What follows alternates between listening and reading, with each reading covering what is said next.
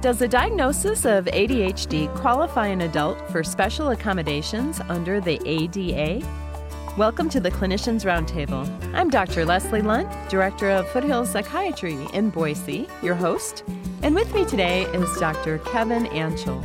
Dr. Anchel is an assistant professor of psychiatry at SUNY Upstate Medical University in Syracuse, New York. He is a director of the Adult ADHD Treatment and Research Program and is a clinical psychologist specializing in the treatment of ADHD. He has published widely on ADHD and learning disabilities. Welcome to ReachMD. Happy to be here. Thanks for having me. Dr. Anchel, what kinds of problems do adults with ADHD have in the workplace? As a function of their ADHD, adults with ADHD oftentimes have difficulty in the occupational domain. My own work as a director of our Adult ADHD Treatment and Research Program, it isn't uncommon to come across adults with ADHD who either have difficulty obtaining work or have difficulty maintaining work. Problems that these adults have are oftentimes things like they're late for work, they're disorganized, they're forgetful, they have a tendency to procrastinate, and as a function of their procrastination, they have difficulties working in groups or team settings in the workplace. They tend to be impulsive and they act before they think. They tend to be restless. If they have a 2-hour training seminar, it's highly difficult for them to be able to maintain their focus or to maintain their composure throughout. So adults with ADHD, it's quite common for them to have occupational impairments. Do these impairments rise to the level that the ADA would consider relevant? Yes. I think that's a great question. And the ADA, as you know, is law. And the initial in the ADA is a disability. And ADHD stands for Attention Deficit Hyperactivity Disorder. And there is a difference between a disorder and a disability. A disorder is a medical legal term. Essentially says that compared to others in the individual's age and or gender, this particular individual has less abilities to control their attention or whatever it may be. A disability is a legal term, and an individual is considered to have a disability if they have an impairment that substantially limits one or more life activities. And not everyone with ADHD will qualify as having a disability under the ADA. So just having an ADHD diagnosis does not in and of itself entitle a person to having ADA accommodations. ADA accommodations are quite helpful and useful for individuals who rise to the level of a disability. And so the type of accommodations that these individuals may need are more flexible work schedules, help in being able to manage more of the paperwork aspects of the job, more administrative supports. And so there's a wide range of accommodations that these individuals may need, but not everyone with ADHD will be entitled to these accommodations under the ADA. So as a provider, how do you know? Okay, yeah. I think that's a very good question. I think that's a question which, unfortunately, not too many of us who are out there in the field really have a lot of experience or got a lot of training with. I think it would probably not hurt for the clinician, him or herself, to become acquainted with the ADA or to be able to consult with an attorney who has experience in the ADA, because if you were to have an individual to request accommodations under the ADA at their work site, it will entail them having to disclose that they have a psychiatric disorder. And so what you're attempting to avoid is the individual disclosing they have ADHD and he or she is not eligible for any kind of ADA accommodations under the law. And so having the opportunity to consult with an attorney or knowing the ADA well enough, it will help you in knowing how best to counsel your patients and also, which types of patients may have an ADA-related case and which type of patients aren't going to have an ADA-related case.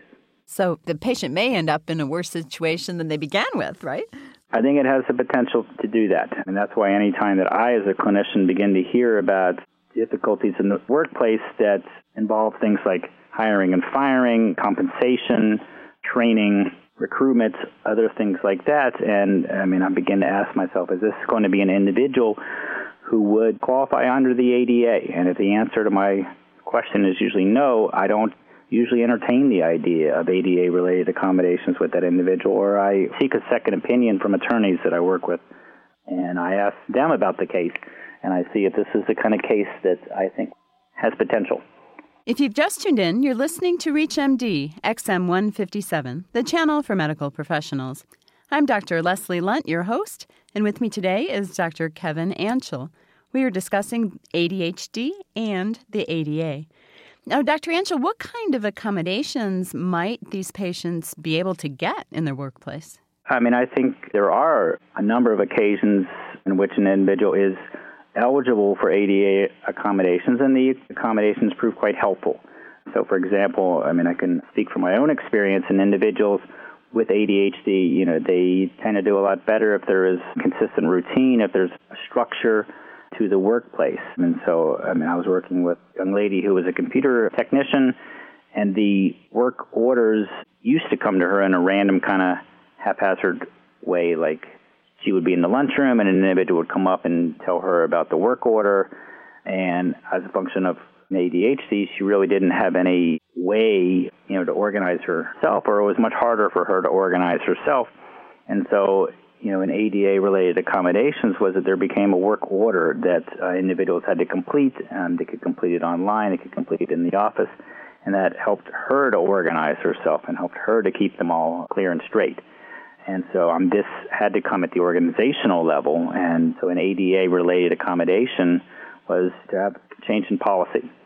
Other ADA-related accommodations, could be a more flexible work schedule if the individual has difficulty getting to work by 9, but they're able to stay later and they're more productive in the afternoon, not lessening the amount of time that the individual is there, but having a more flexible workday.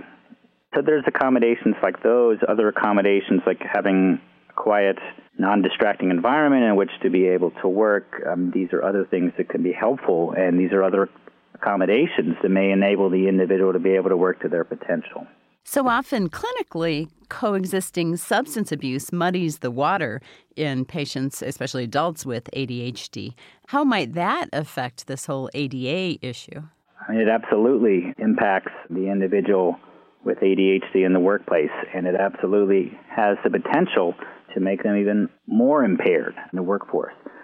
Substance abuse is an entity that is covered under the ADA, and so an individual who has a substance abuse diagnosis is eligible for ADA-related accommodations.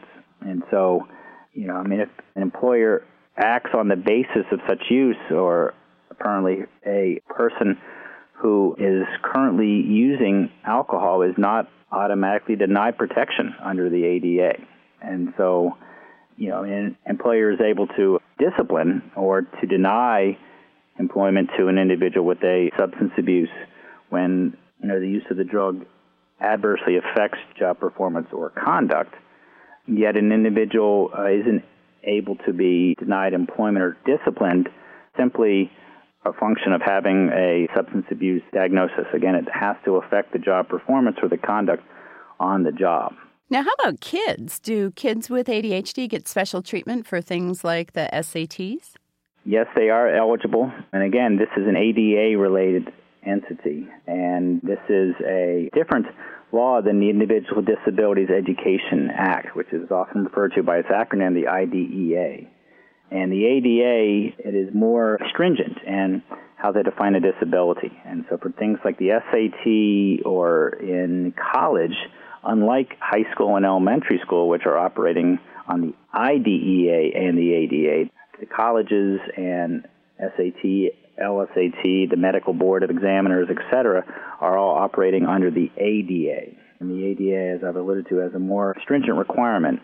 Yet, in children and adolescents, so I guess more adolescents who are going to be taking the SATs, are eligible for extended time. But just as we have alluded to earlier, just having an ADHD diagnosis is necessary but not sufficient towards gaining ADA accommodations, which include things like extra time. And as you would imagine, this is an area of controversy, and there's a lot of individuals who all of a sudden acquire an ADHD diagnosis in high school when there really isn't a clear history of ADHD symptoms or impairment.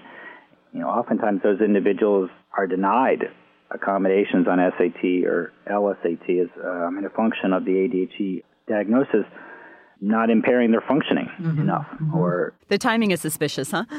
Well, I think there are someone who would agree with you, yes. Well, thank you so much for being on the show to discuss this thorny issue. Sure, it's my pleasure.